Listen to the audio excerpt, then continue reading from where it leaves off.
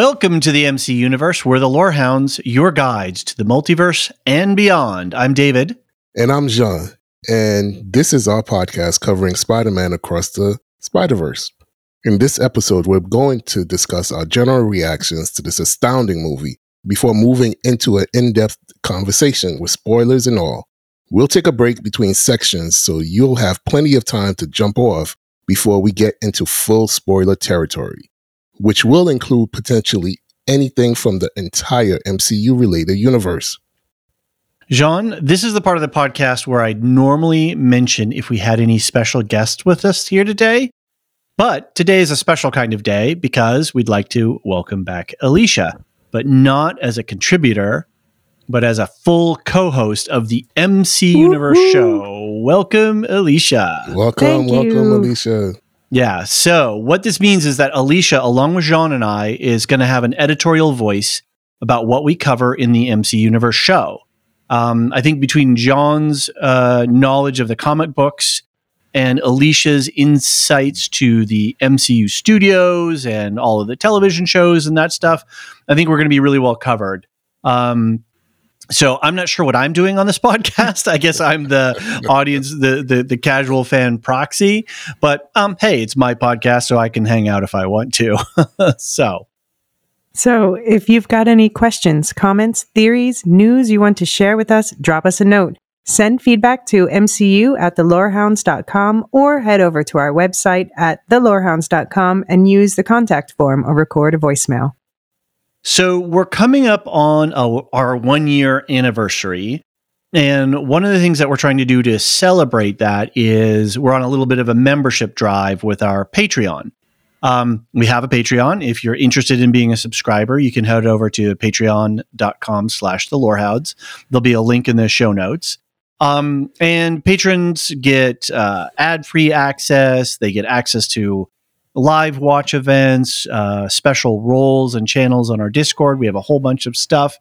And for our 1-year anniversary, and as a thank you, we're going to be sending everybody a cool specially designed sticker that's going to commemorate our 1-year anniversary. It's going to be a limited item. You can only get it if you're a subscriber.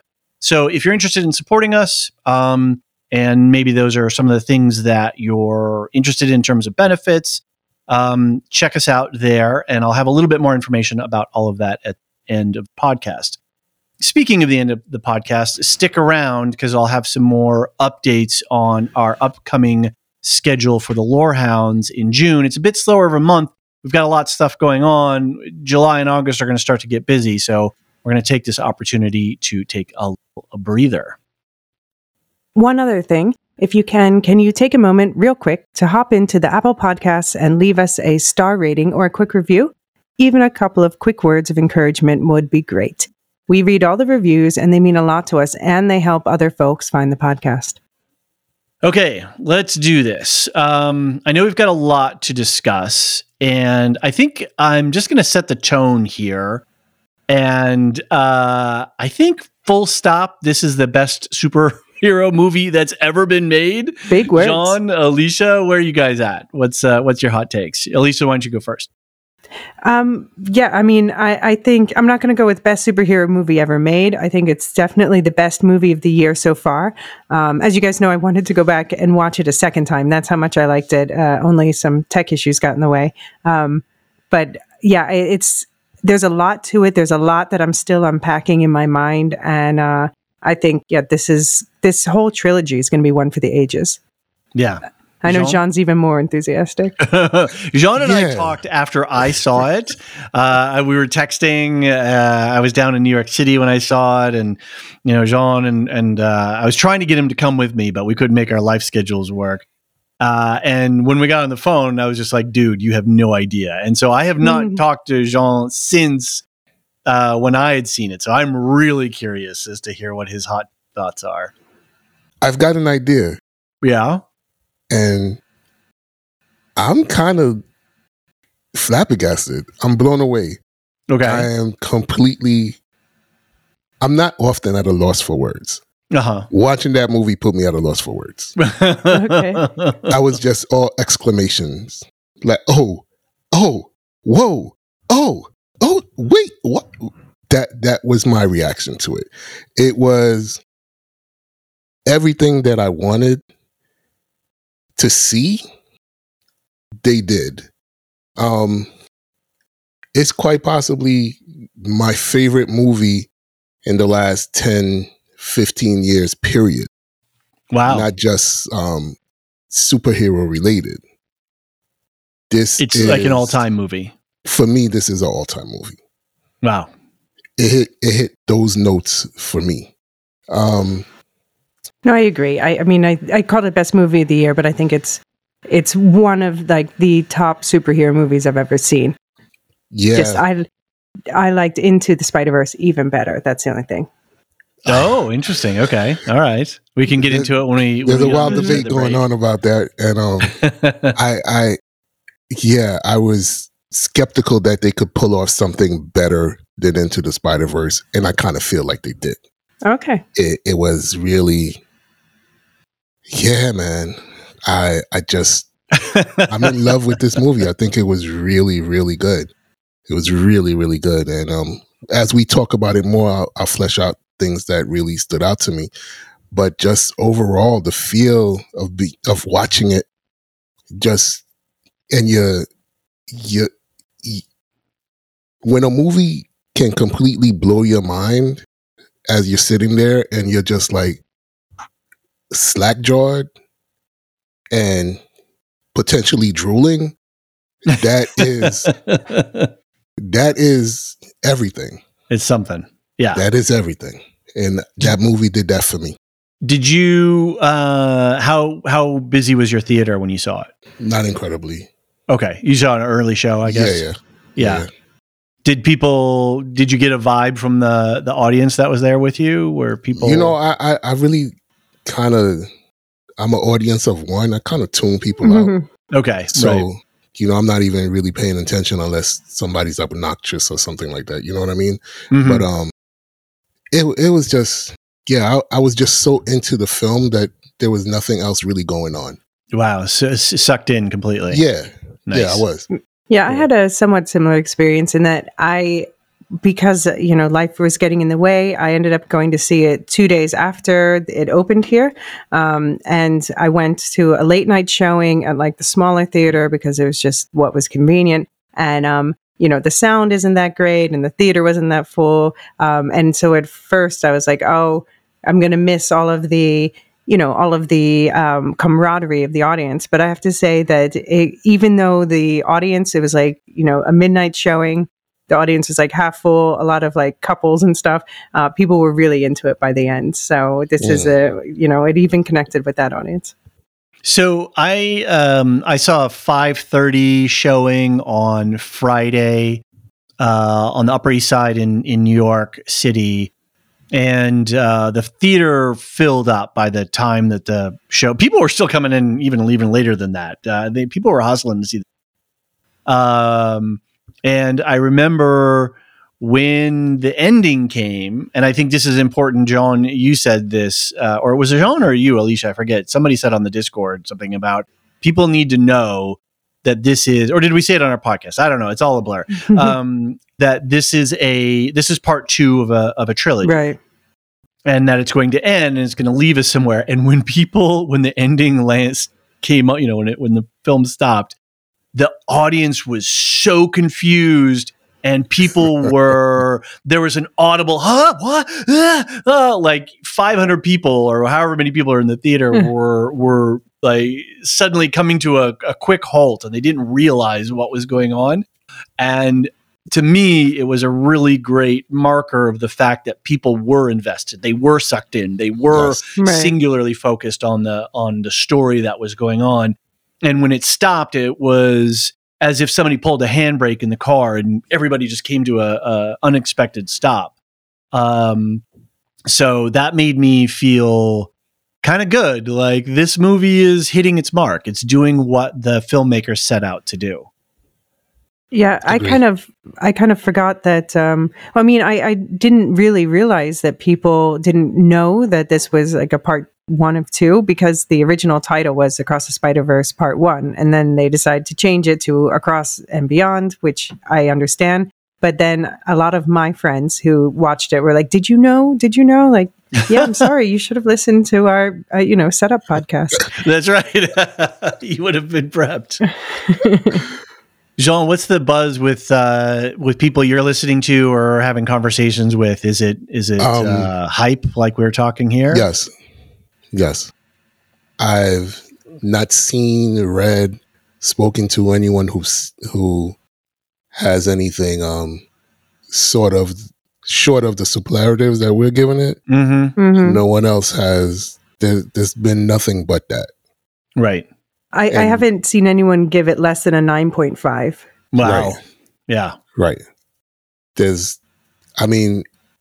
do that in this time of snark and this time of, we're just going to be, picky just to be picky, but no one is doing that. That tells you a lot about Yeah. how the film is actually being worked. It's it's pretty amazing, man. So I'm going to force you, Jean, to choose here. What was the thing about this movie that really gripped you the most? Was it the animation? Was it the music? Was it the storyline? A particular character? If you could only hang on tightly to one thing about this film that really moved your soul, what would that element be, or that part of the movie be? I mean, visually, it's, let's put that aside for the moment. Okay. The story between families and how families are affected. Yeah. That hit me. Yeah. That hit me. Both Gwen and Peter actually, but all of these characters, how their families, what does it mean for them, and how do you manage those relationships, right? I can not even contemplate being in that sort of predicament. Mm-hmm. Where we hide ourselves. When you're growing up, you hide yourself from your parents. You don't want them to know what you're doing. You're trying to, sneak out and do all these things that, kids do. But for that to have that extra layer of, saving the world type of stuff. Yeah, right. And, how do you hide that? And how do you hide who you are? And can you tell your parents and the people around you who you are, and what does that mean? How would those relationships change? And can those relationships change? Will they change? Scary stuff, right? And I think I think that story between Miles and his parents, Gwen and her father, found family, right? Or constructed family, the society that you create around you, that fulfills different needs that you don't get from, say, your biological or legal family, however your family's constructed. Just Peter, juggling his Wait, daughter. No spoilers. I'm sorry. Okay, we'll get there. Well, that's a small one. That's a small. Yeah, he's a juggler in this film, guys. Yeah, he's a juggler. Literally, yeah. So yeah, those are the family story. The family story is what stuck to me. Alicia, same question to you. Where did you feel the most blown away, moved? What was the thing the one thing? I mean, I think I was particularly caught up in the side characters, especially Hobie and Paviter. That both of them, I don't know, they just showed, they were the Spider-Man. They had the things, the characteristics, which I just stopped myself from saying a spoiler about Hobie. But they also approach things in such a different way. Like I told my friend Sam that Hobie reminded me so much of her with all of his like offhand remarks about capitalism and nice. But also just being, well, Spoilers. Anyway, but also, yeah, just, I said in the preview podcast, like saw from the previews that like Pavitur, that sorry for all Indians again, that I'm horribly mispronouncing that name, I'm sure. But that he was like, had this kind of Deadpool energy, but like a cleaner version of it. And, I'm very curious about the way that his story played out, if he's going to continue to get to be the same type of character or if that's going to change. So I'm just really curious about their stories going forward also, as well as, obviously Gwen and Miles and everyone else. Okay, so the cast of characters is one of the things that the cast of characters is, but especially of course I love the main characters, but the side characters really sucks me in this time. Nice. And one more thing I'll say before, and we'll get into it is what also struck me was the stories that we tell, right? And we'll talk about that a little bit more, but that made me think a lot about, my fandom, my comic fandom, the things that I love and why I love them. It was very thought provoking for me to have that incorporated into the movie, the stories that we tell, right? And what do those mean? Who gets to tell the story, and what does it mean? Right.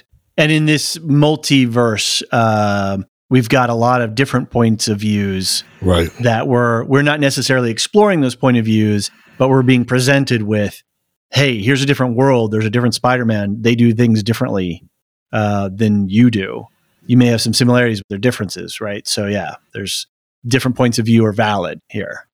Right. Which it shows, the nature versus nurture. Like in some ways they have a little bit of both, but the mix is so different. And that's also what I really like about these characters that are born of like different types of universes with different circumstances. And you just see that they are a product of the environment in which they grew up. Miguel is a great example of that. I look forward to diving into that one. Yeah, for sure. For sure. I'm going to have to go with the thing that moved me the most was the way the visual style was used to tell the stories. A lot of times in film and television, music is used to cue our emotional responses to things. So if it's a scary scene, is it a suspenseful scene and they're ratcheting up the tension? Well, they're going to use music that's going to start to creep you out and make you feel like there's something ominous. Or if it's a triumphant scene, right? Lots of horns and da-da-das and that kind of stuff. So what I was noticing was, depending on what was going on emotionally on screen, they would calibrate the animation style not only to the character and the character's world, but also to what was happening emotionally between characters. Right. And there are some watercolor scenes or some beautiful city vistas. One scene in particular where it's sort of inverted. So I really was I was just really in admiration that these creators were able to map all of that stuff out.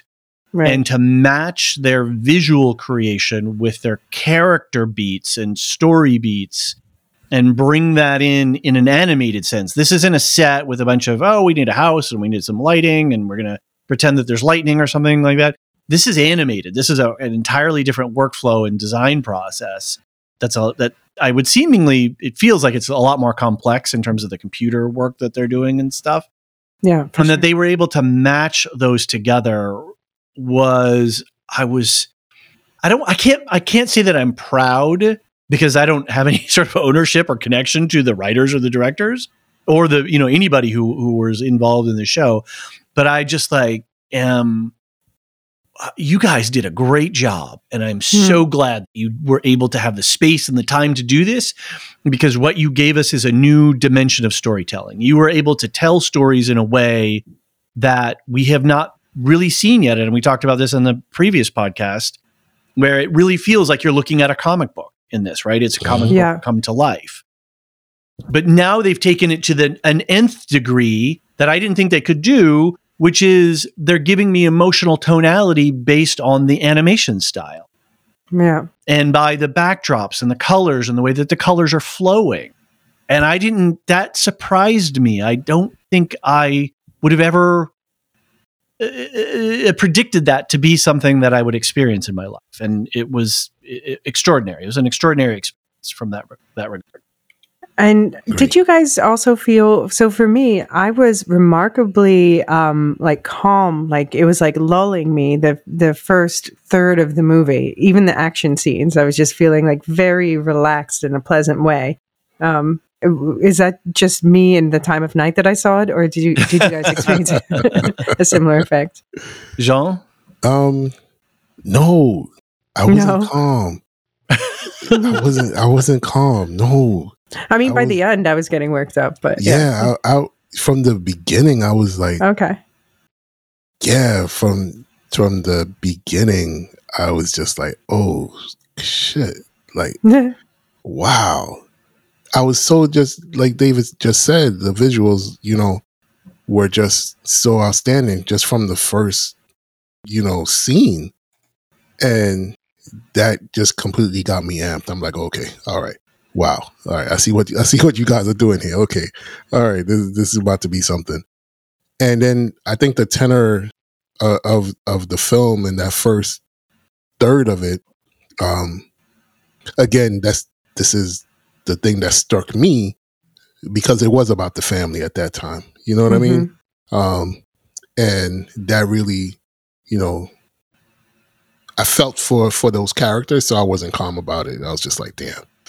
This is messed up, man. What's going on? And it just really, in that moment, just feeling like the angst that they had, I felt, I really did. Like Gwen, just, yeah, we'll talk about it. Yeah. I was noticing the roller coaster that they were putting me on emotionally.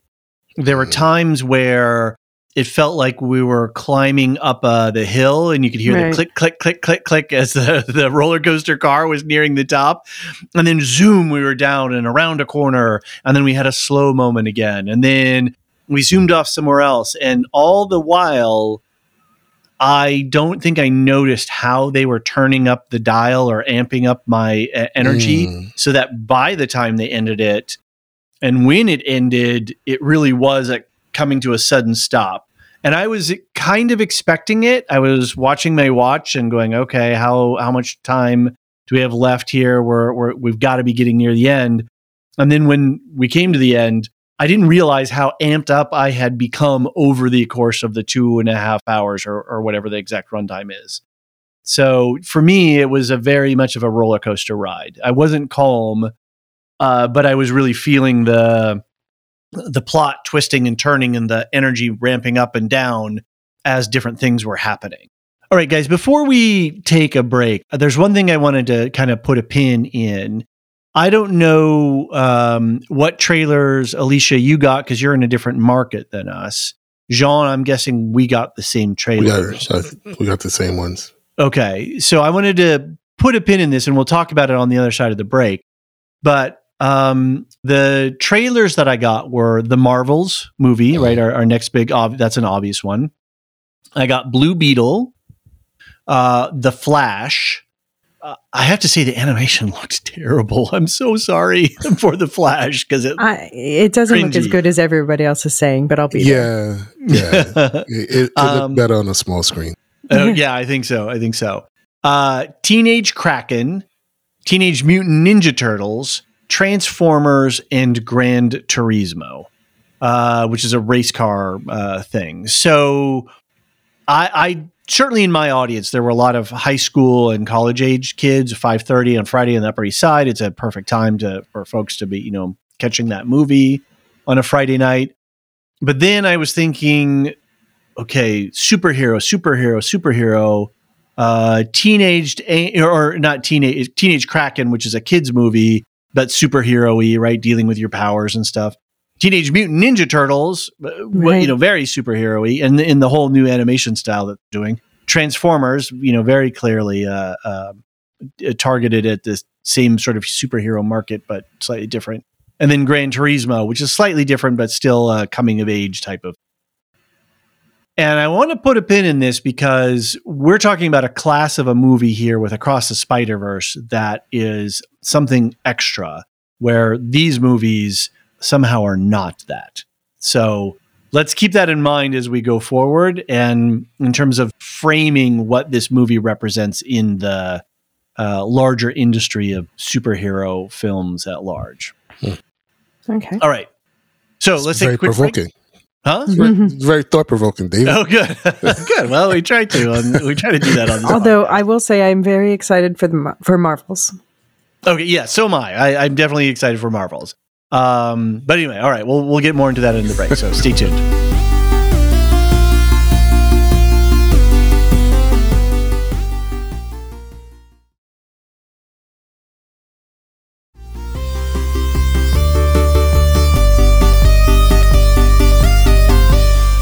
Okay, and we're back from our break, and it's time for spoilers. So again, if you have not seen this movie and you don't want to be spoiled, you should jump out now.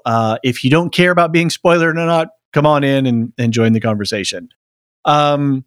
Let's get into a few things. Jean, you were wound up about something. You were on our production server Discord talking about something. You had something hot and burning to say. What was the particular thing? Oh, this we can save that for a little bit later. I got to. You don't want to start with it? I don't want to start. I don't want to start with it. This is about comic books. Okay. Amazing Spider-Man issue 26. Okay. And I'll rant about that. Well, I think it ties into what I was going to say later on too. Okay. Yeah, just about questions about the whole spider canon. Okay. That sounds good. Yeah, we'll rant. All right, we'll kick that can down the road.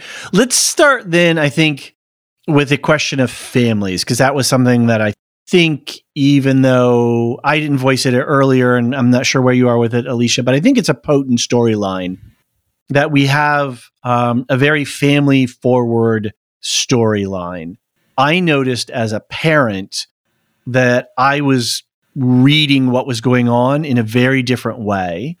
Even to the point with Miguel, who is played by Oscar Isaac. Yes, thank you, Oscar Isaac. I didn't even realize it was Oscar Isaac. His acting. No, yeah, I knew it, but I didn't realize it either. Right, and I knew it, but I forgot it, and then I remembered it after, and I thought, wow, that was Oscar Isaac. He was amazing in that.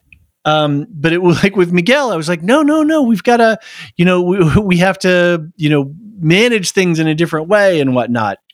So I was thinking to myself, what if I were a teenager watching this movie? What would I think? How would I feel? What kind of emotions would I be having? We get more of the mom story with Miles. We get a dad story with Gwen, single parent stuff. So what are some things that were rolling around with you guys in terms of the family storylines? Alicia, any thoughts you want to jump in on? I mean, I guess the story of found family always resonates with me a lot, especially, we have, we're behind the spoilers, right? Yeah. Yes. Yeah. So, it's open. Go for it. So we have, Gwen, who is estranged from her father, and also like how her experience with her father leads for her to expect the same thing from Miles and to set him up for that too. And I loved how at the end, when we think she's outside the window listening into their conversation, but actually it turns out they're in different universes. But that was a great twist. Yeah, that was a great twist. But we think that she's listening into him telling his mother something that she said, don't tell your parents because, they won't take it well. They won't accept you or love you the same. Okay, so it's not really fair because his mom didn't even know who Spider-Man was because it was a different universe. But you can just see Miles as a different type of person, that he is just, he's just like, I'm going to tell my family. I'm just going to tell my family. I'm going to tell my girlfriend. I'm going to just tell people things. And I appreciate that about him as a character. But I also appreciate that Gwen, in lieu of having this good relationship with her father for most of the film, she creates her own found family, which is what we see at the very end. And that's what has me most excited for the next film, that found family that Gwen put together. Right. Nice. Jean? Watching Gwen and her father, I was so, I wanted to reach through the screen and slap him. Yikes. Okay. Yeah, because this idea that I'm going to show you who I really am, and him in that moment rejecting it. That is so. It's a powerful thing, man. And we don't know if he rejected it because of her, keeping that side of herself from him all this time. Right. Doesn't he say something like, how long have you been lying to me or something? Yeah. Right. Yeah. That's what I thought. Like if she told him years ago, because he was a fool. Because he made himself full of himself. Exactly. And but betrayal. Then I'm thinking like, you still went through the whole, you have the right to remain silent. Yeah, come on. You still went through that whole rigmarole of being the cop when your daughter's here, basically, like pleading for you to accept her. Yeah. And in that moment, you wanted to put her in jail. Yeah. That to me was it hit so hard that like, wow, I can't even think of, my kid is 6 going on 7. Yeah. For him to have a secret that he wants to tell me, and then when he actually does tell me, even if the circumstance of him telling me is the worst of circumstances, right? Yeah. My reaction cannot be no. Yeah. It's a warning to fathers everywhere. It's a warning. Like my reaction cannot be no. Yeah. You have to think about how many LGBT kids might connect with that storyline. Absolutely. And going through a portal to get away from you. Yeah. Yeah. To another dimension. To another dimension. See, Mom, I could have moved further. Right. It just hit me, like you said, David, watching it as a parent, that scene just hit me hard. Like, to see my kid just walk out and leave, not because they want to, but because they need to get away from me. What type of, that set me on a path in the movie to think about the movie as being something other than what we normally get. Exactly. This is this deeper level storytelling that's going on. And like you said, Alicia, there's these other dimensions that we're not maybe even processing if we're a youth of a different persuasion than the norm, or we're in a different sub-community, or we're trying to find it. There's so much going on that as an individual that I'm not even perceiving, because I'm just in my point of view. So you were going to say something. I kind of cut you off. Go for it. Oh, no, I was just going to ask if you guys thought that Miguel was in some ways like playing that kind of father role with the Spider Fam. No. Because I have thoughts about Miguel, but yeah. Yeah, I have a lot of thoughts about Miguel, and none of them are good. He's definitely not a father figure. That's absolutely not. But I mean, I don't mean in the good way, father, but I mean in the way of like, I am the father of this whole, Spider-Verse collective, and I want you to follow these strict rules. And if you deviate, then you are wrong and disowned, and you're not allowed to be part of the family. You'll be banished. But I didn't think about it that way. That's so. But then let's examine the motivations of Miguel for a second, because he's seeing a existential threat to the entire realm of existence if certain things aren't happening in the multiverse, right? And he's being dogmatic about the way that he understands that that's got to work, that all these spider characters across the multiverse, have to have this inciting incident. And if they don't, then he's seeing the erosion and the dissolution, the actual literal unraveling of existence. And so he's fighting to maintain the integrity of the universe, but he's doing it in a really dogmatic way, in a way that he can't see beyond, just like Gwen's father can't see beyond. He's a lawman, and I got to bring you in because you're a criminal. And that's a similar thing that Miles was struggling with because he didn't know how his dad was, right?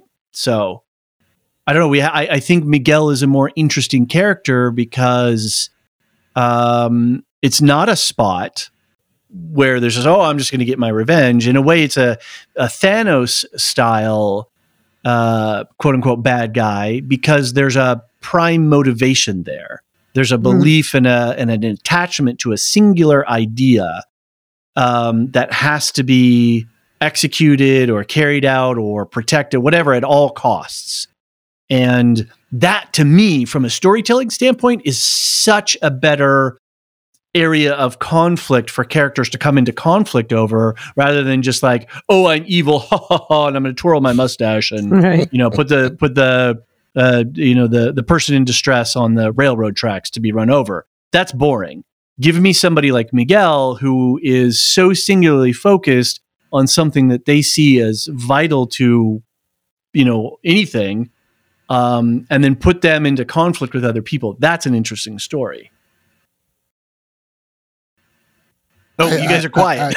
No, because we were both about to. I don't see Miguel as any sort of sympathetic figure in this movie. Wow. Okay. I don't see his motivations as anything other than being selfish. Yeah. Really? I think he's he's a monster. Mm-hmm. And he's telling a story that he feels that he needs to have in order for everything to be okay, without thinking that not everyone's story has to be this way. Right. And when he starts ranting and raving about the canon, right? Which is a great, yeah, right. Which is great because we can have like a 5-series podcast on this movie, just about that. Just about that, especially with this character of Miles Morales, who, when he was created, all the racist and jerks and came out of the woodworks to deny that this could be a character, that he could be a Spider-Man, that he could be Spider-Man. So you have Miguel who's telling Miles, you're an anomaly. You shouldn't exist. Your very existence is ruining the universe, the multiverse, by you just existing. You are putting at risk everything and everyone. No, that is not Which true. Takes this film into this other dimension of identity and isolation and alienation. At the same time, it's a film about becoming and discovering yourself. It's one thing that teenagers that I can think back to my high school days. Every few months I would change my identity. I was hanging out with this group, and then I was hanging out with that group, and then I was hanging out with this other group over here. And I drifted around through so many different social groups as I'm trying to discover my identity. So I really, there's a lot of palpable memories for me of that. At the same time, isolation, alienation, dogmatic, autocratic control. Being honest and authentic with your parents.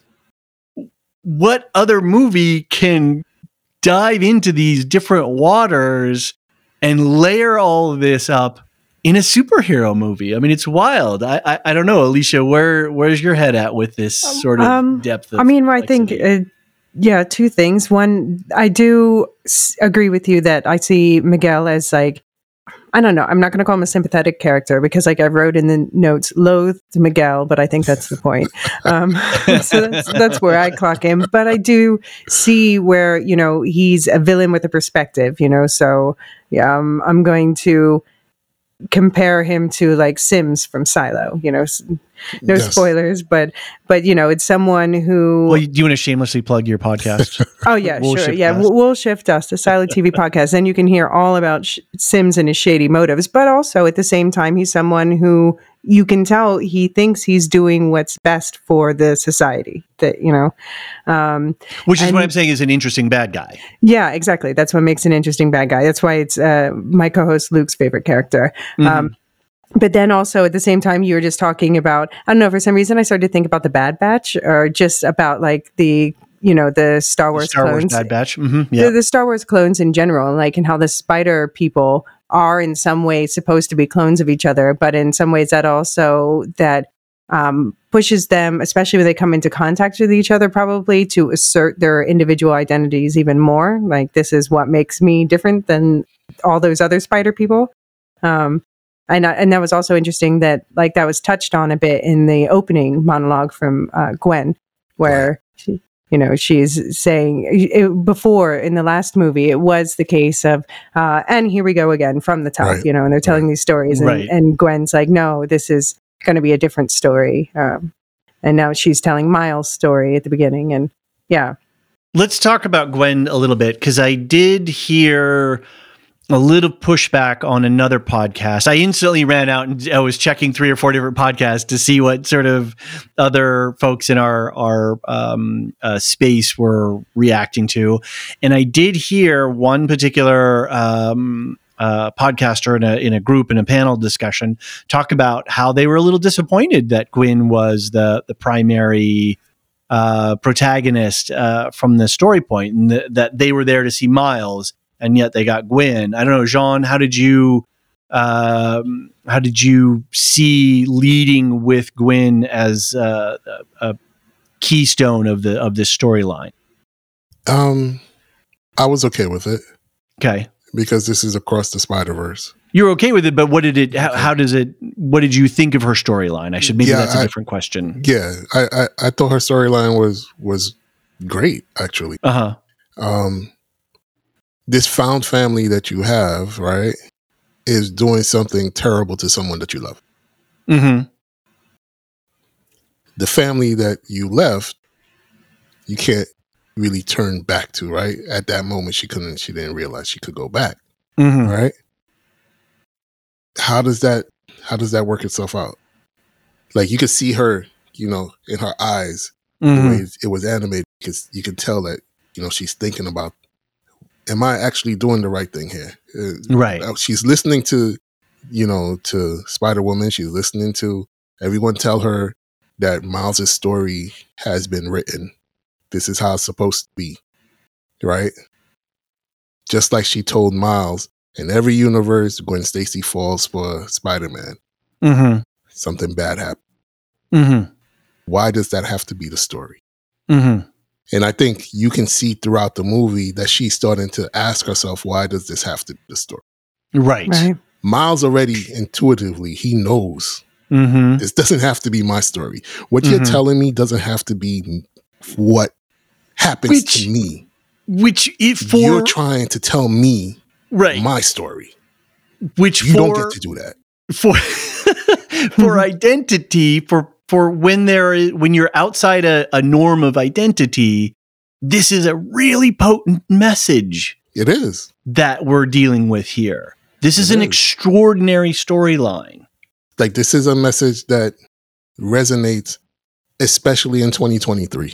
Mm-hmm. Let's be frank about what's going on, Mm-hmm. you know, worldwide, not only in the US and how, you know, queer, trans people are being treated, right? You don't tell my story. Mm-hmm. No. You don't get to determine how my story begins, how it plays out in the middle, and how it ends, which is what they're trying to do to Miles. Right. And he's, you know, And I keep seeing this scene when Miguel, they're on the what is that? The train thing? Yeah, going it's the I forget what it's called. It's taking him to orbit. It's yes. Oh, I can't. It's shuttle? a lift. It's a lift. The lift to Yeah. Right. There's a Space name elevator. for it. Yeah, it's an elevator. It is the space elevator. It's there you exactly go. what it is. And Miles is sticking, to it, and Miguel is just clawing his way at him. Mm-hmm. He's not even half human at this point. He's just a full monster, Mm-hmm. right? Clawing his way at him. Clawing. Gets at him, and Are his you sure face, you're Spider-Man? And his face is just, his face is not the face of someone who cares. His face in that moment when Miles says, "Man, I've been leading you here. I know what I'm doing." Right? But you can see this pure, the guy has succumbed. He's become something else other than a Spider-Man, other than a hero. He's a real autocrat. Yeah. Absolutely. Yeah. He's a fascist. Yeah. And in that moment, he's a monster in that moment, trying to tell this kid that your existence doesn't matter. Right. And this kid looks up at that fascist and says, "Nah, fuck you, I got this." Right? Yeah. I mean, come on, man. This is again, this is a superhero movie. I'm here for the spectacle. You guys know I want to see all the bombast on screen. I want to see the visuals. I want to be, wowed, and I certainly was. But what takes this movie to a different place is all these little things that they're doing, the story that they're telling, really elevates it for me. Yeah. Alicia, have you seen? Go ahead. I was going to say, ask regarding Miguel. Have you seen the theories that tie him, like YouTubers and stuff, theorizing that he might be linked to the Inheritors? The Inheritors. I saw that. I mean, it's possible. Like it's the possible. Vampire spider people, from steampunk. It's very possible. It's very possible, but I would love to see them personally. But that would be Moreland. Moreland is a character fairly new to the Spider verse in the comic books, who's really popular, really a great villain, and that would be really awesome if it turned out to be Miguel. It's Moreland, but that's for another podcast. Yeah. Alicia, I want to pivot back to the Gwen storyline. How was that for you? Because you had talked about how Gwen was very important for you in our last podcast. How did you feel that there was as much, if not, I don't know. I don't know how to percentile. No, I would call her there was a lot of Gwen in this, and it was really interesting. No, a friend of mine was saying because he also loved this film, and he was saying she should be nominated for Best Supporting Actress. I'm like, supporting actress? Right, no, like I will riot. I mean, of course, no animated things getting any Oscars acting until they add a voice category. Campaign starts now. But yeah, no, I would call her a co-lead because she really, she opened it, she closed it. We saw so much, just as much as Miles, like through her perspective, she influenced the shape and direction of the story just as much as Miles. So I would say, And she's got to save Miles, right? He's got to be saved by Gwen. Yeah, true. To a degree, because we don't know where Miles is, and Miles doesn't know where Miles is, right? I would love an inversion of that, like Gwen Stacy drop moment where Miles drops, but she saves him.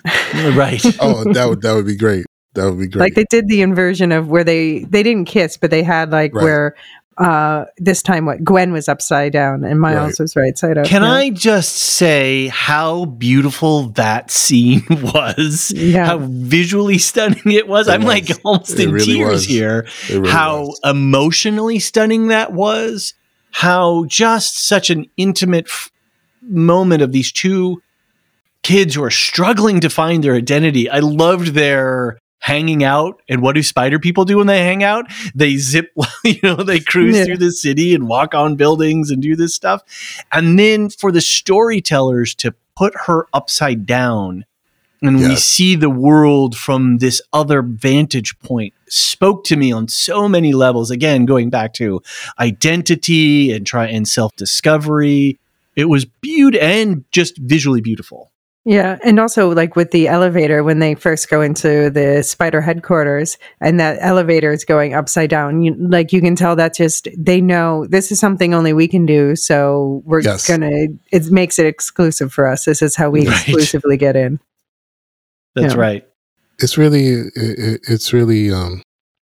they did well telling those dual stories, those dual perspectives. Like. She is just as much as a lead as Miles is, and you don't get shortchanged with either story here.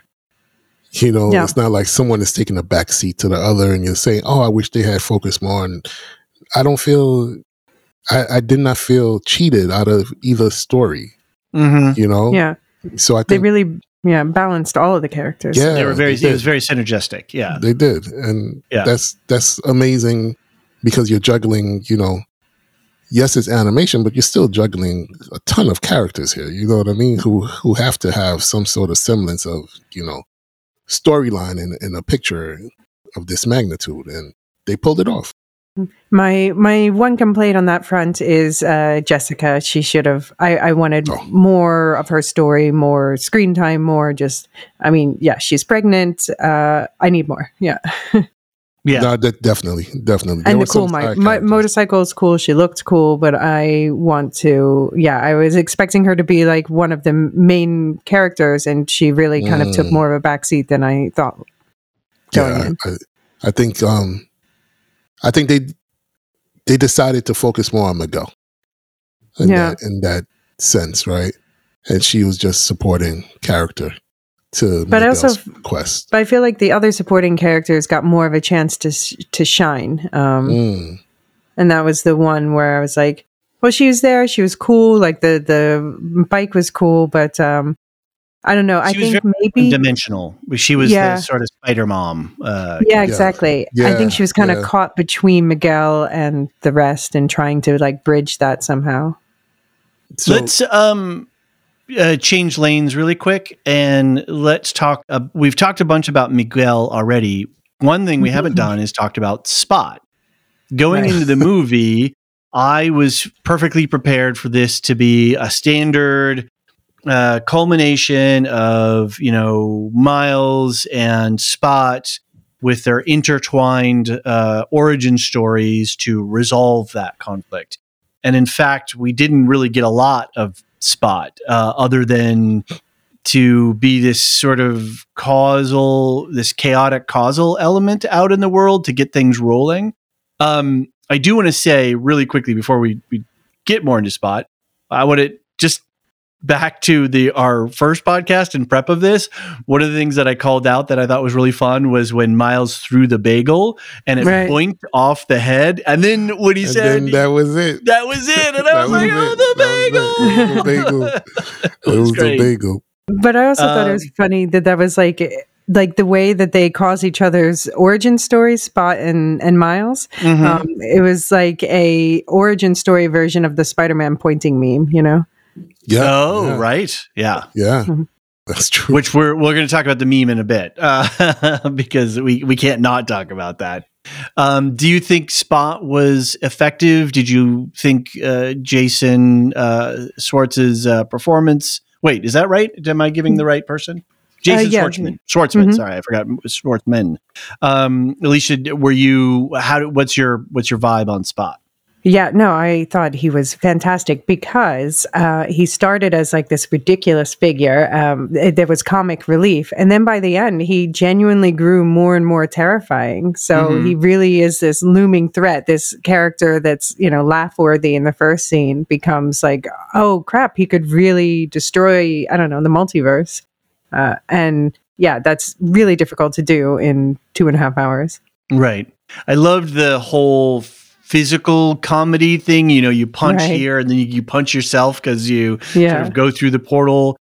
The animation style for Spot was amazing. I think he added a lot. Jean, how are you feeling about Spot? Like Alicia, I think they did a great job. Mm-hmm. You know, he went from a joke of a character. Mm-hmm. You know, even Miles saw him as a joke. Right. Even, you know, the bodega man saw him as a joke. That was great. Yeah. That was a great Shout out scene. to Ziggy Marley for that. Yeah. That was a great. I like that bodega man character. But he went from being a joke to being. Wait, the bodega man was Ziggy Marley? Yeah. Oh, I didn't know that. Okay. Yeah. So he went from being a joke to being the thing that Miguel should be concerned about. Mm-hmm. Not Miles. You know what I mean? Right. And that just showed, again, the movie is just hitting on so many levels for me. You know, Mm-hmm. like you have these guys who are, you know, supposed to be watching the multiverse and protecting it. But what are they protecting it from? Who are they protecting? They're keeping it a from? status quo in place. Right. In a dogmatic the way. thing that you should be worried about is the thing that you're not worried about. Mm-hmm. Yeah. You know, you're chasing Miles, and this guy is just out here about to cause a lot of havoc. What do you... Go ahead. Well, I was going to say, what do you think it does to the superhero origin story trope? How does this now... and I think we have two bad guys because we've got Miles and Spot, right?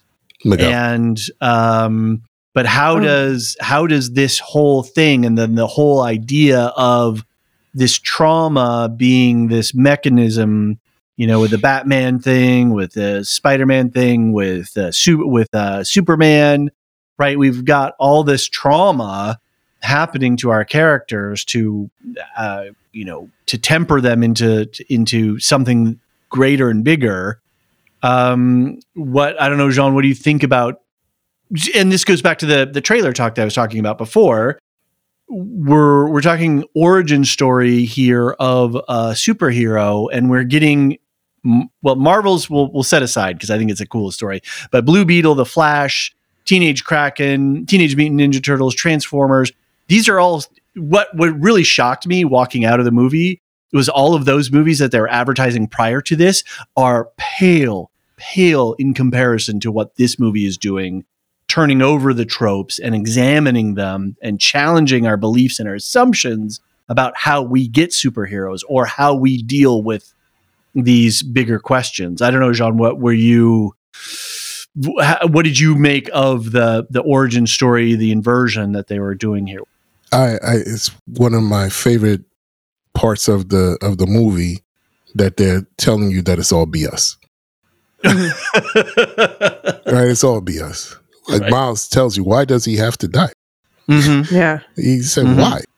You know, and I think it's time, you know, and I felt this for a while, that we don't have to have this sort of, you know, pain and suffering can only be the ways that you will become your better self.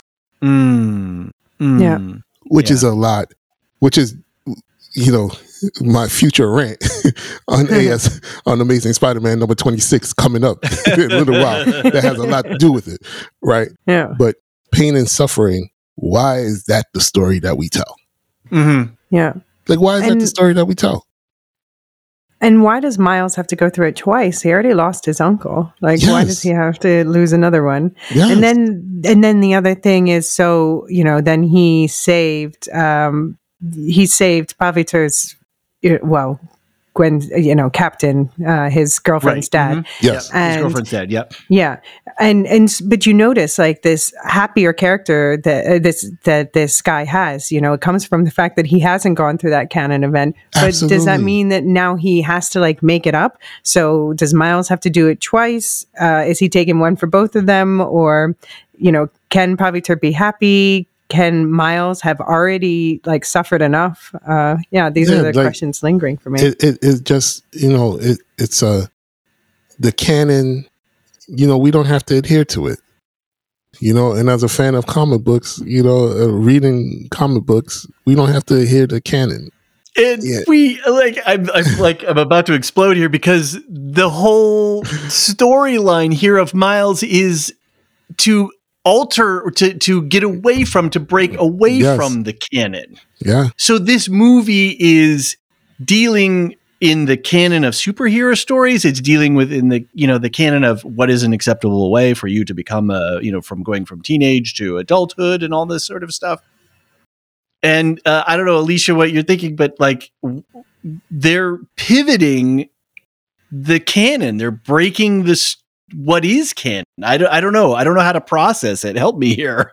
I mean, my brain is like exploding. But I think that's, so they have these hundreds of characters in this movie. Obviously, we don't get all their backstories, but we can presume that they're similar. And, I was saying when we were talking about Into the Spider-Verse, I was saying that I really liked how, they have these parallel backstories, but they're telling different stories within that framework.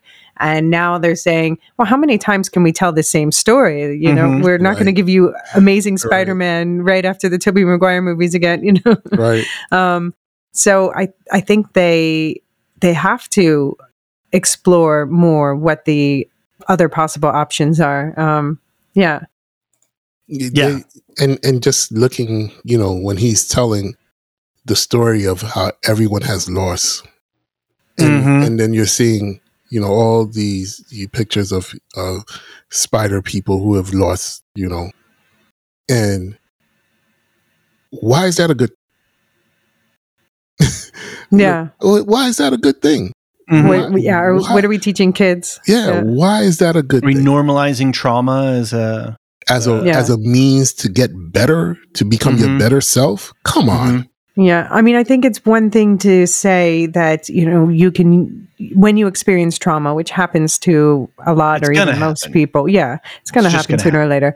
And it's one thing to say that you can take that experience and, take something from it to better yourself going forward. But it's another thing to say you have to go through that in order to be a complete good person. Yes.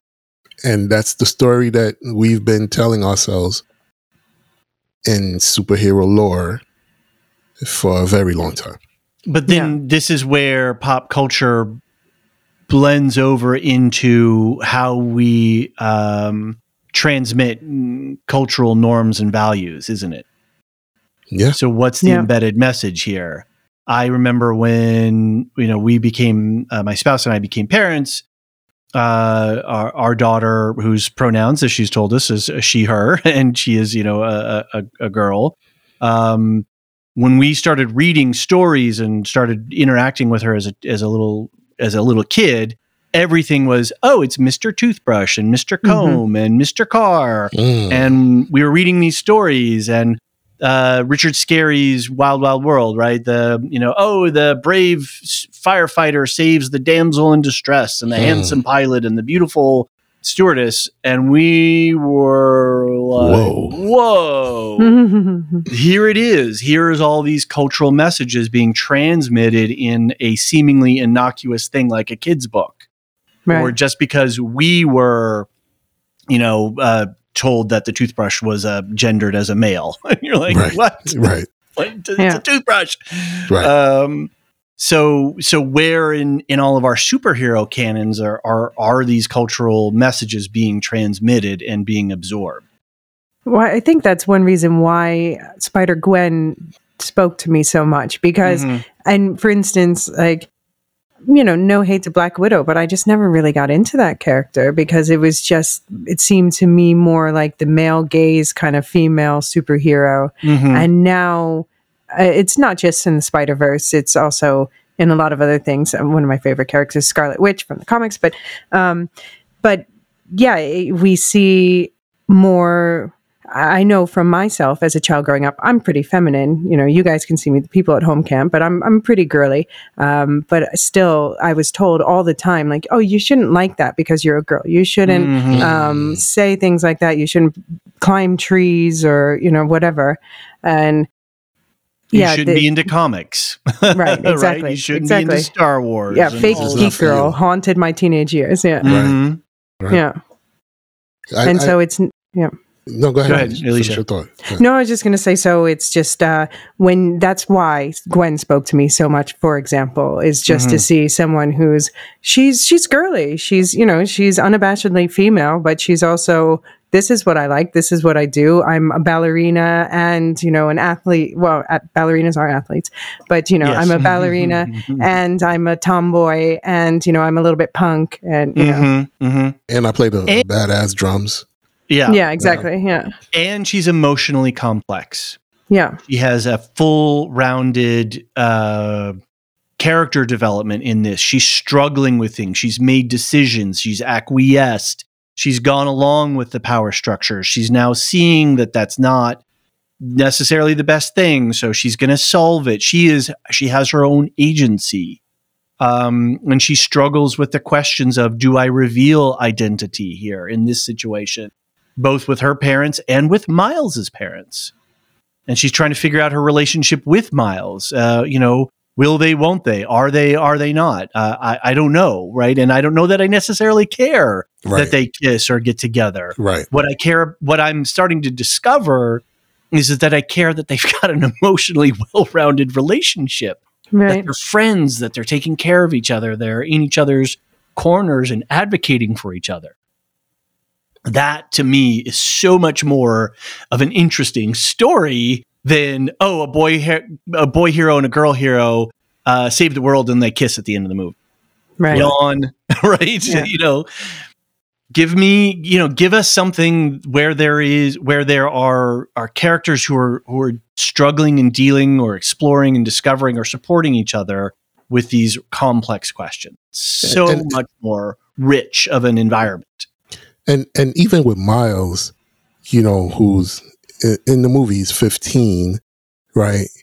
Who, he's a superhero and he's doing superhero things, but he still feels the need to get away.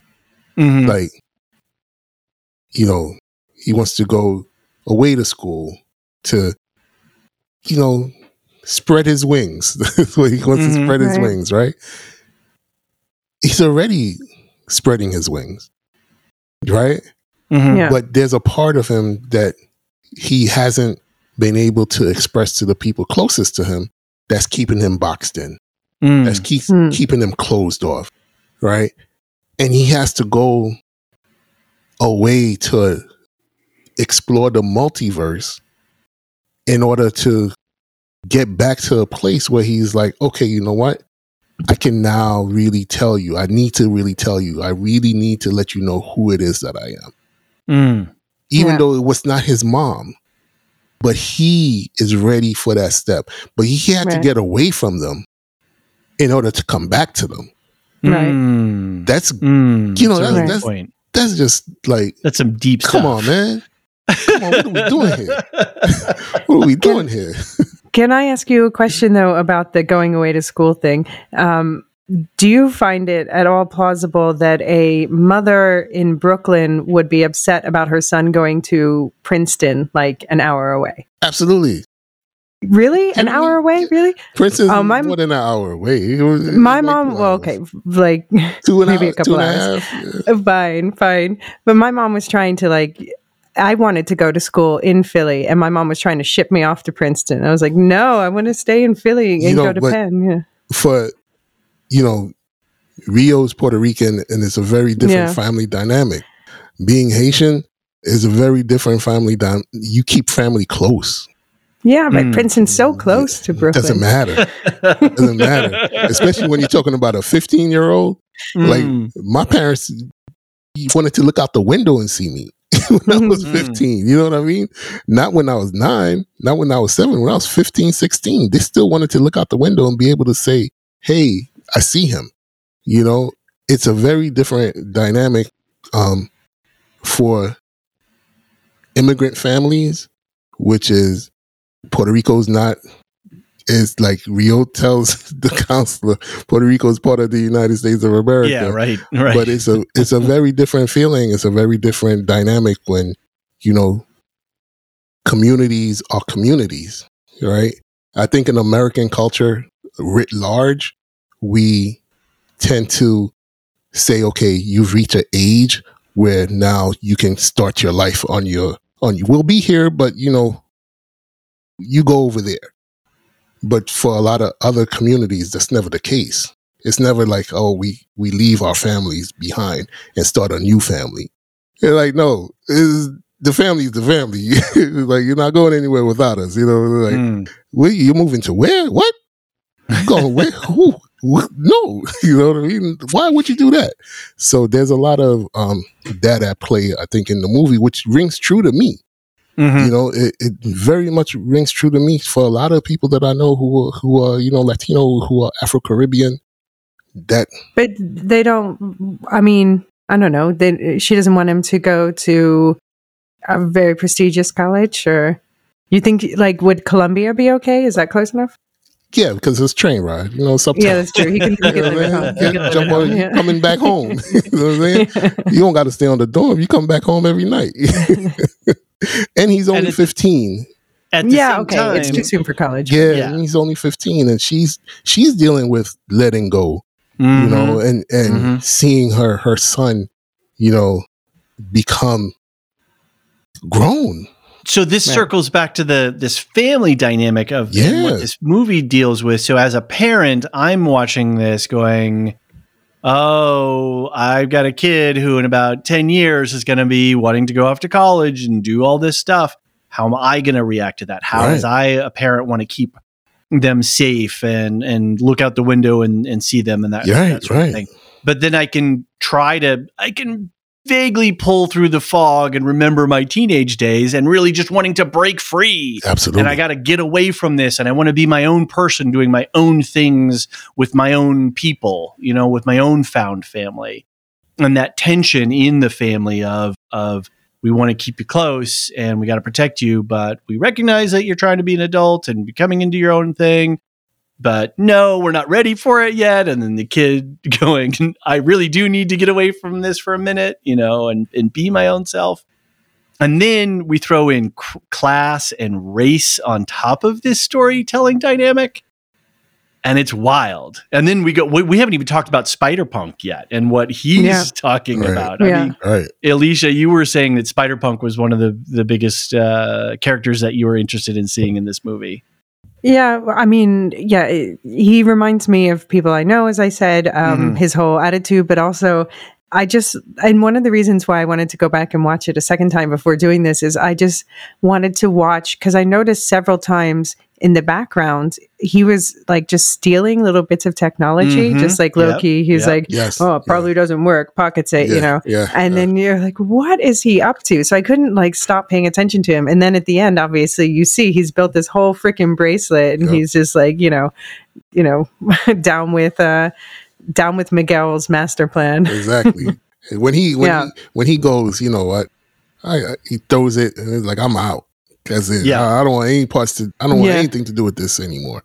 But he must have one at the end, because they're all together at the end. Oh yeah. I guess he made another. He had to he made another. But just him, you know, that he's like, I want my own, not Miguel's. Yeah. I don't want anything to do with this guy. I don't want anything to do with any of you, really. You know, and that's just, he was one of my favorite characters in the film. He really Alicia, did the animation style that they set up for Spider-Punk for Hobie? I thought it worked. Does it work for you?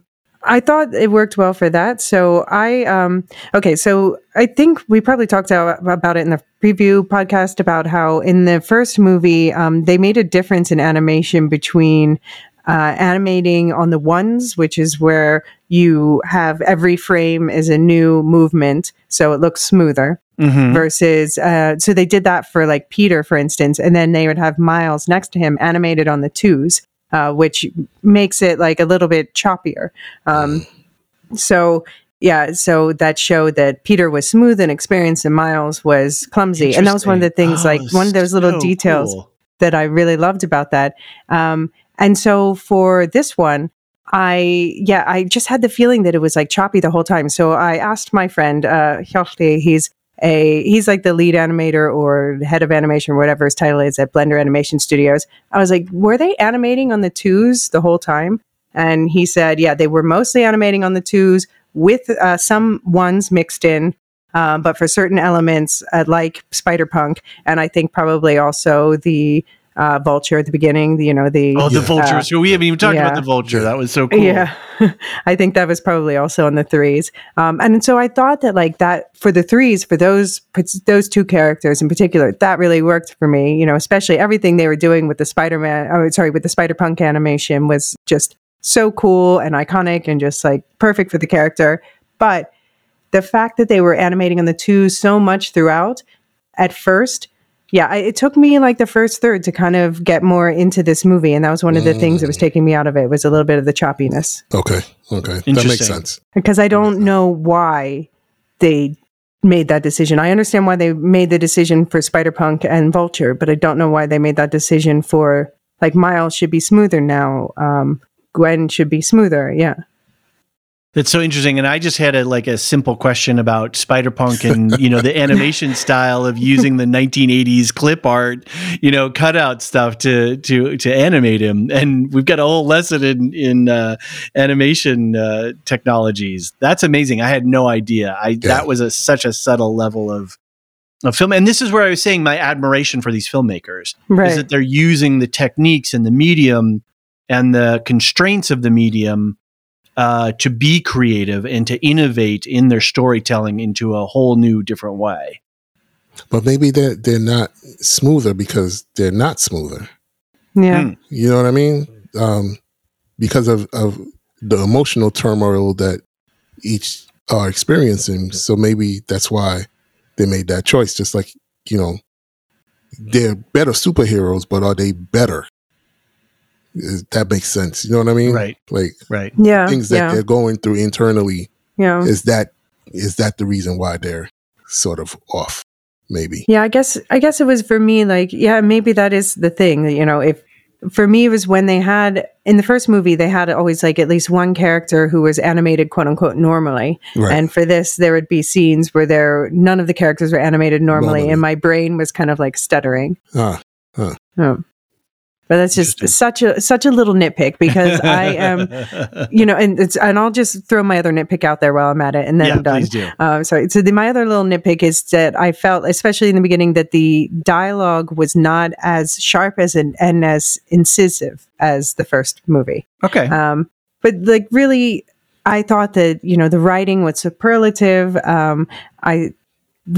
Thought that this, like I said, it's not only the best movie of the year, it's going to be, this trilogy overall is going to be one of the best trilogies of my entire life, I'm sure. Agreed. So I'm just judging this at a higher level where I'm looking more at the details. I'm not putting on my cartoon morning cereal mind, Fair enough. Even though it's actually a cartoon. Yeah, literally a cartoon. I'm thinking we should start to bring our conversation around and get ready to wind it up. John has to edit this, and so we want to be kind to him with our time and with the listeners. I feel like we have barely scratched the surface of this. Mm-hmm. We haven't even talked about all of the superficial stuff, like the Vulture guy, like Spider Bite, Scarlet Spider, all the different spiders. I really was wishing I was glad I saw it on a big screen, and I'm glad I saw it in an audience, because I did really vibe off of the energy that was being generated by all those human beings in that space. And I'm anticipating the day when I can stream this so that I can pause it and look and examine it at a deeper level, because there was so much more going on. But let's start to wrap up our thoughts a little bit. Jean, what are a couple of things that we haven't touched on yet, but that you want to make sure that you get into the conversation here? I know you've got a couple of notes in the outline document. Is there anything that is jumping up for you? I think, visually, how in when we first see Gwen and her moods, the color, she's walking on the subway, she's blue, and it's just, these sorts of things just really, they're so, I don't know, man, it's just so well done and captures, it always brings me back to how, what we can see and what we can read and what we can hear, like the arts can capture so much, and very few little rhythms. You know what I mean? You could hear like a beat of a song and it just takes you somewhere. You could read a sentence and it just takes you somewhere. You could see, a girl, a young woman who is super powerful, walking in a subway, and it's just like takes you somewhere. You know what I mean? Like the visual of this movie is just the animation is just really, really spectacular. And it, like you said earlier, music is what films often do to get emotions out of us, right? The music took a back seat for me in this film. Yeah, right. It took a back seat for me, and that's saying a lot because I never once got bored with what I was watching or what I was seeing enough to be like, oh, this is a dope song. No, it was always like, oh, this is a dope scene. Oh, this is a dope color. Oh, this is, how did they do this? How did they do that? Just like that was really something special for me. And I think this is going to go down as it's a change. It's a change. It's a sea change. I really believe this movie is going to be a sea change in how we, how things are shown to us, and even in live action. Like you said earlier, we all said the Flash animation just didn't look good. Right? Bad. Right? Didn't look good. This is going to make you step your game up. I hope so. That's my hope. Yeah, I hope so. That's my hope. That's my hope.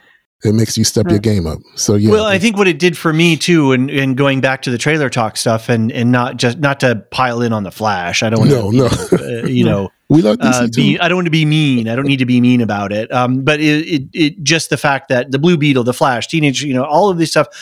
These are all very standardized plots with standardized storylines with fighting the big bad, and they twist and turn a little bit. And I think that now we have a new marker with this show. I agree with you. It's changed the game. We've moved the goalposts. I don't know, whatever metaphor, analogy you want to use. This is going to make us think differently about other films that we see in the future.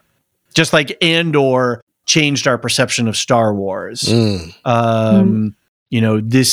movie is going to change our perception of the superhero genre. I'm in total agreement with that. With Alicia, anything on your notes that you wanted to make sure that we got included today? Can I ask you guys zoom in on two speculative plot questions for you and get your takes on it?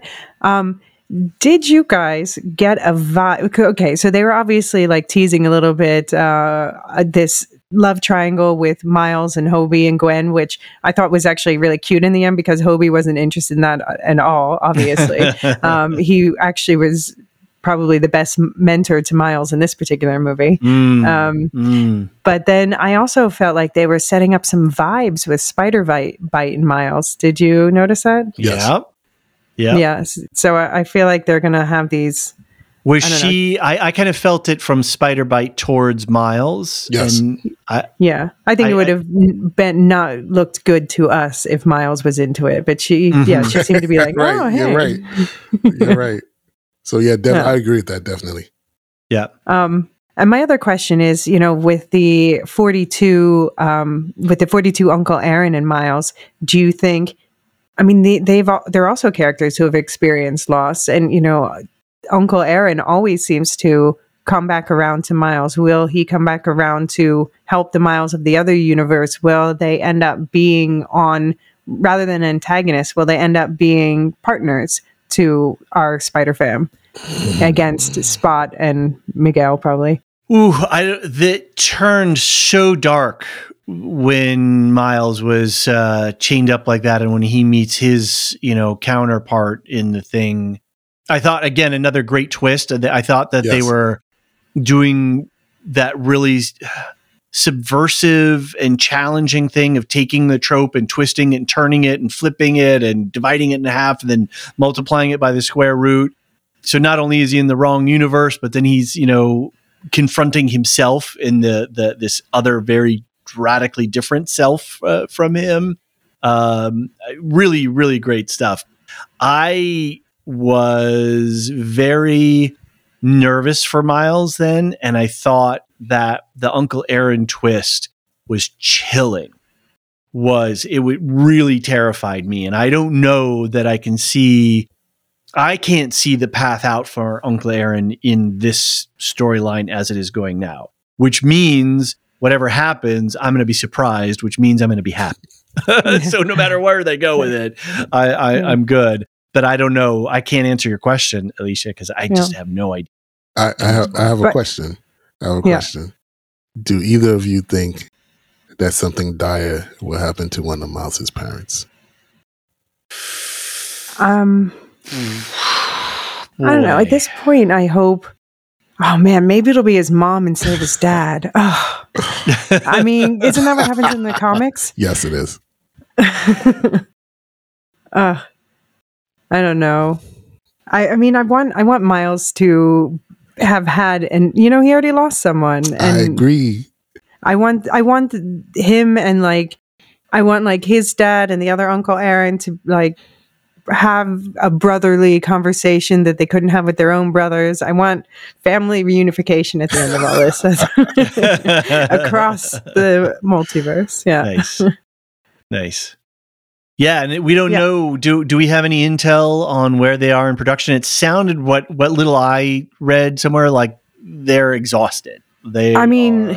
Yeah. Well, like I said, there's Sony Animation Studios is not great for. It was the same with this movie. They're not great for managing their time well when it comes to the animation side of things, and then they end up overworking their animators, giving them nothing for ages and then overworking them. So I'm not surprised if that's what's going around. But they say March, but then again with the strikes and now SAG's going to strike. Yeah. Right. So hopefully that speeds things up in terms of the strikes, in terms of getting a better outcome for everyone and getting the shout out to the writers attention. And to the actors as they're going through this. I was seeing some stuff about executive pay packages and how they've been bragging to Wall Street. The studios have been bragging to Wall Street. And when you compare the numbers to what the writers are asking for, is nothing. It's ridiculous. It is. So I don't understand the cruelty towards the writers, because they gave the directors, oh yeah, great. Here's your thing. And the directors were like, cool. Why are you being hard on the writers of all? Because they think they can. Right. Yeah. But why? Because they can get away with it. Yeah. No, it's because they're not doing it to the Teamsters. They're not doing it to the truck drivers, the electricians, the do it to the prop somebody. People. Yeah. Why? It boggles my mind. Because a lot of, as someone who's worked as a professional writer my whole career, I can tell you a lot of people think that they can do my job. Right. Who can't. And now they think that AI can do the job. And they can't. Yeah. And that's why, I'll see HBO is supposed to be really quality, but the quality of the subtitles now, because, I know the people who were working for writing all these subtitles haven't gotten work for months. And I think they're just putting it through AI, and it's just full of mistakes now. Wow. And it's just, Wow. And they just don't care enough. They don't think people at home care enough. Yeah. Well, they're going to learn real quick once the pipe starts to run dry and it will. Dragon, we're going to stop watching. So. I hope so. I mean, there are always going to be people who don't care, but there are always going to be people who do care. Yeah. And that's why I'm so thankful that movies like this exist, that where obviously the creatives do care, and they're given, as we said in the previous podcast, given the space to do so. Yeah. Right. And by the way, we didn't shout out the most important cameo. Oh, we didn't. Donald Glover. Donald Glover. Live action, Miles. Live action. Yeah, live action Miles apparently has been soft announced. Yeah, but my theater was pure silent during that, and I went, "Whoa!" And I think that was actually because that happened more toward the beginning, and I think that actually loosened up the rest of the theater, and then they started reacting more. Yeah, my theater definitely reacted when that's awesome. That's awesome. When he came on, and I loved how they dealt with the other live action Spider. Yeah, when they went to Mrs. Chen in the Venom universe too. Yeah. All that. And like I was saying, I feel we went so deep down into the roots of this thing. I feel like we just bypassed all missed a lot of the fun, superficial stuff that's on top. But there's just so much. There was too much. We might have to, when it comes out on streaming, maybe we'll have to break it down again, second round. Yeah. And have some more fun with some of the more entertaining aspects of the film rather than the deep meanings of it. Agreed. So. Agreed. Each come back with our top 10 Easter eggs or something. I like it. Yeah, something like that. For it. Hey, well, you're now a co-host, so you can editorial input. I can let it just all happen. So, okay, well, I think we should wrap it up there. Any last final thoughts, Alicia? No, just like I think, I said I would give Into the Spider-Verse a 10, this one a 9.5, and I'm prepared for Beyond the Spider-Verse to be an 11. So bring it on. Nice. Yeah. Jean? Great movie. Favorite movie, and like I said, last decade easily. And yeah, looking forward to part 3. My last thought is to John, my podcasting partner and editor of this podcast. Go see the movie, dude. You have to see it. Watch it. But before we go, I know Guardians didn't, you felt a little let down. This is going to buoy you back up. So go check it out. All right, MCUniverse podcast folks. What's next on our radar? We've got Secret Invasion. Yeah, I mean, and Secret Invasion and Marvels. Yeah, and then Secret Invasion is in June. Yes. Yeah, end of June. Yeah, end of June. Yeah, I believe they said Echo is coming in the fall as well. It's going to be a drop. They're going to release it all in one go. Yeah, they're going to release everything. I'm not happy about that. Yeah, at once. And then the Marvels movie, I think, is after Echo. Yeah, so I'm looking at my big fancy Gantt chart that I build for this stuff, and we've got where are we here? Secret Invasion, and then we've got a long time that ends on August 2nd, and then we've got Loki on October 6th, and then we have the Marvels on November 10th. And then Echo is going to drop on November 29th, and that's going to be a binge. Right. Yeah, so that's exciting. We'll have at the same time as Loki, then. Yeah. So we'll have some work to do in between there. We still have to work out our Secret Invasion plans, but we're definitely going to do stuff for it. But we'll talk offline, and then we'll figure out where we're going to go from there. Alicia, Silo on Apple TV, We'll Shift Dust. Why don't you give us a quick hit on your podcast as a network affiliate of the Lorehounds? Yay! Let's go.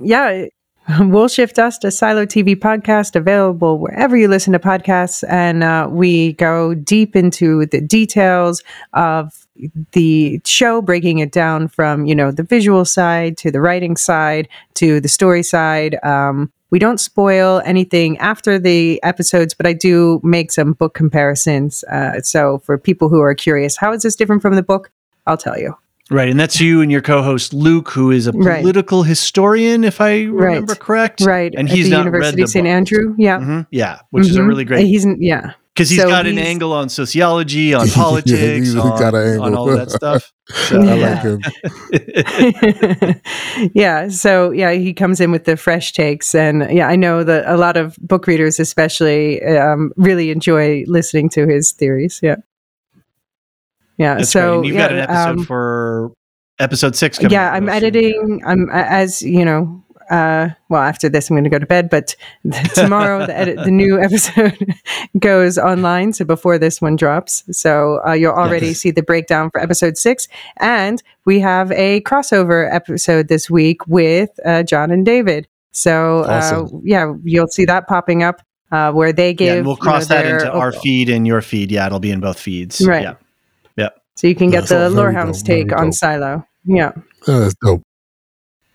Real quick, for Lorehounds, we will have a live watch of Star Wars Episode 1, The Phantom Menace, that we're going to do on our Discord. Again, link in the show notes. John and I are going to watch 11 major films in timeline order of the universe. Okay. And then we're going to podcast about them. And so we're starting obviously with Phantom Menace, and we're going to do that Saturday, June 10th. Which I think is when this podcast might drop, if we can get a production workflow moving at the right pace, at 8 p.m. on our Discord. Other than that, we've got a One Piece. If you're a One Piece animation fan, John is going to talk with a buddy of his about the first 30 episodes. There are over 1,000 episodes. Yes. Of this. I've never heard of it before. And then he starts watching it and says, dude, this is crazy. I'm like, that is crazy. So that's going to be coming up soon. We have a new little show style that we're calling Lorehounds One-Shots. And so if you've listened to our podcast before, you know Marilyn R. Pakila, who's our favorite Tolkien scholar. She was super excited about Mrs. Davis, which was the Damon Lindelof, and I forget his co-producer, director on that. But they both really enjoyed that. So they're going to do a podcast just about the whole season in Awesome. one podcast. So that's coming up. We've got Book Nook coming up. We're reading the third book in the Ursula K. Le Guin Earthsea series. So that's going to be out towards the later part of June. Then we've got Secret Invasion coming up. And then we have another installment of Silmarillion stories. And we're going to be reading Of Feanor and the Unchaining of Melkor with our special guest and friend, Maester Anthony, who does the Electric Boogaloo Game of Thrones podcast. And hopefully we're going to be hearing from him some more in the future, but he's going to jump on with us for that chapter. So we've got a lot happening in June. Even though we don't have any tentpole shows until the end of June, we still have plenty of content happening. And then in July and August, we're going to get into Ahsoka stuff. And what else do we have? We've got Wheel of Time. And Wheel of Time. It's finally coming. That's pretty incredible. So, Alicia, thank you so much for agreeing to join us in this endeavor. It's really great to have your point of view and your knowledge on this podcast. So thanks for playing in our sandbox. Thank you for welcoming me to the fold. Yeah, it's awesome. To the Spider Fam. Yeah, exactly. Oh, so many spiders that we didn't talk about. It's killing me. Thanks, everyone. Thanks, Alicia. Thanks, John. Take care. On the next one. Ciao. The Lorehounds podcast is produced and published by The Lorehounds. You can send questions and feedback and voicemails at thelorehounds.com/contact. Get early and ad-free access to all Lorehounds podcasts at patreon.com/thelorehounds. Any opinions stated are ours personally and do not reflect the opinion of or belong to any employers or other entities. Okay, Jean, bonus content for the podcast. Amazing Spider-Man number 26 Spill the tea. came out last week. And this is quite possibly one of the worst stories that's been told in comics in a very long time. Okay. This is a Spider-Man comic. He's gone through the ringer in this entire run of 26 issues. Ultimate Dimensions, Mary Jane's not in love with him anymore. She's, moved on, and he's caused damage to New York City. People hate him. This is like the worst possible. Green Goblin is a good guy now. Everything's topsy-turvy. Okay? Kamala Khan, Miss Marvel, has been in a few of the books. She's not a major player in the comic run, but she's splashed here and there. And so I opened up 26 because something big is happening in 26. I'm like, okay, cool. Open it up. I see this picture on a page, and I'm like, okay, who's this? It looks nothing like Kamala, who's been drawn for the last 10 years, but this is supposed to be a representation of Kamala Khan, right, in the book. And I'm like, This doesn't even look like Kamala Khan. What the hell is this? Whatever. So I'm reading. And you know how we tell the stories that we tell, that you have to go through something horrible in order to become a better version of yourself. Right. They killed Kamala Khan in the comics. Miss Marvel is dead. Boo!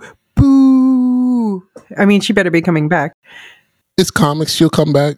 But they killed Kamala Khan saving Mary Jane Watson. She's not even a character in... She's not... She has nothing to do with these characters. She has her own superhero community. She has her own books. She has her own supporting cast. She has nothing to do with Spider-Man lore. She has nothing to do with Spider-Man history. She has nothing to do with Peter Parker. She has nothing to do with Mary Jane Watson. Why is she dying in this book? And why do I have to see Peter Parker cradle her like Madonna did Jesus, like you see in the Spider-Verse movie? Every Spider-Man who's holding someone who they've lost in their arms, kneeling down, the same exact picture. But who's she to him? Yeah. Who is she to Peter Parker? Why is her death? And why would you do that to Kamala Khan, who's like now even more beloved than ever? And why would you do... What? They killed Doctor Strange. He had his own damn comic leading to his death. Yeah. You want to kill off Kamala Khan? Do it in her own comic book. Give her the space that she deserves. Not as some sort of side character so Peter Parker could get his mojo back. Yeah. This is ridiculous. Why would you fridge like a leading character from a different Why series? would you fridge anyone in 2023? Yeah. Mm-hmm. And if people who don't know what fridging is when... I don't. Right? I'm raising my hand. So it's a comic book trope that came about in the 80s when a Green Lantern, his girlfriend at the time, was murdered and stuffed in a fridge, and he opened the fridge and there was her body, and that was the thing that propelled him to become a better Green Lantern. Okay. To become a better version of himself. Got it. So Spider-Man is fridging all the loved ones. That's part of the canon that Miguel wants to preserve. Yes, absolutely. But I can't even say it's fridging all the loved ones because it's specifically about women. Yeah. It's specifically about a woman's death or suffering propelling a male character forward. And it's twice as offensive if it's someone who's a lead in her own series. Yeah. Who's not even a character in really that series of Spider-Man. Why would you do this, Marvel Comics, in the year 2023? Why would you storyboard this and say, this is a good twist? No, it's not. It's not a good twist. And I feel for my Muslim brothers and sisters who read comics, and for all the young women and teenagers who read comics and have to see Spider-Man holding Ms. Marvel, and she's in her dying breath says something to the effect, "Am I a hero now?" What the fuck? Ugh. That's just a bad writing line. Like, did I do good? Yeah, someone who's undeniably a hero for, her own reasons. Yeah. Just incredibly upsetting. I don't know when I will ever pick up another Spider-Man comic book. Wow. For as long as this creative team is writing it, I'm not reading it. Wow. Okay. And I really urge people, to be really thoughtful and cognizant of who you're reading and what stories these people are telling. Because in 2023, I should not have to read this. No one should have to read this. And again, if you want to kill off a character for whatever reason, to bring them back stronger and better than ever, that's great. But give them the respect. Give the fans the respect. Give the character the respect to do it correctly. Not in this. Let's say there's 100 pages. She's in like 3. How is her death important to Spider-Man? Right. Yeah. How is that meaningful? Yeah. Thank you. Boo, that twist. Boo. Is it making waves in the community? Yes. In the fandom? No one is. There's a lot of people who are not happy, but there are a lot of people who are happy because there are a lot of racist, misogynistic trolls who can't wait to have, Black, brown women sad and upset and looking at and saying ha ha ha ha. And I feel I don't consider them. Yeah, I don't consider them fandom. They may be consumers of this media. They're consumers. They're consumers, and they have an outsized voice. Right. Yeah. They have an outside voice, and just I'm just going to be honest. Comics has a issue. Comic book readers there's a big issue with racism and sexism within the industry. Yep. We dealt with a lot. Same with Tolkien. I didn't realize there was a whole underbelly there. Right. That people are using it to justify cultural supremacy and these kinds of things. It's wild. Right. Yeah. And, it's the same thing with, I remember when, Bobby Drake, who's Iceman, came out of the closet and how that was treated. And I remember how, again, when Miles was first, penned, even though he was penned by a white man and colored and drawn by a white woman, they blew a gasket. Right. Mm-hmm. So again, like, why tell this story? What do you get out of telling this story? Like, that's the question I would have for the creative team. Like, and why would Marvel, comics allow this story to fly? Right. And it just stinks all over. Okay. There's no way to sugarcoat it.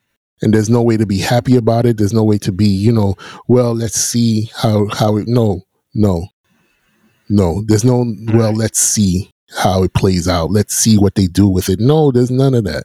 It shouldn't have been done, period. Right. Give her character the respect that her character has earned by being one of the most popular characters in Marvel Comics. Yeah. And if you're going to do this path, if you're going to go down this path where her death means something, then have it mean something to the people who read the comic. Give her due and not make her secondary, not even a secondary because, she died saving Mary Jane Watson. Yeah. So she's not even secondary. At least give her a romance with her first or something. Do something. All right. So that's Marvel rough. I'm sorry to hear that. Big disappointment, man. Yeah. Big disappointment. All right, well, hopefully the pushback. Dropped. Yeah. Let's hope that some pushback happens here. Yeah. Seriously, there needs to be some, introspection done on how and why. Okay. And let's see what happens. All right. Thanks. Tell Thanks, John. more stories like the Across the Spider-Verse. There we go. Let's leave on that note.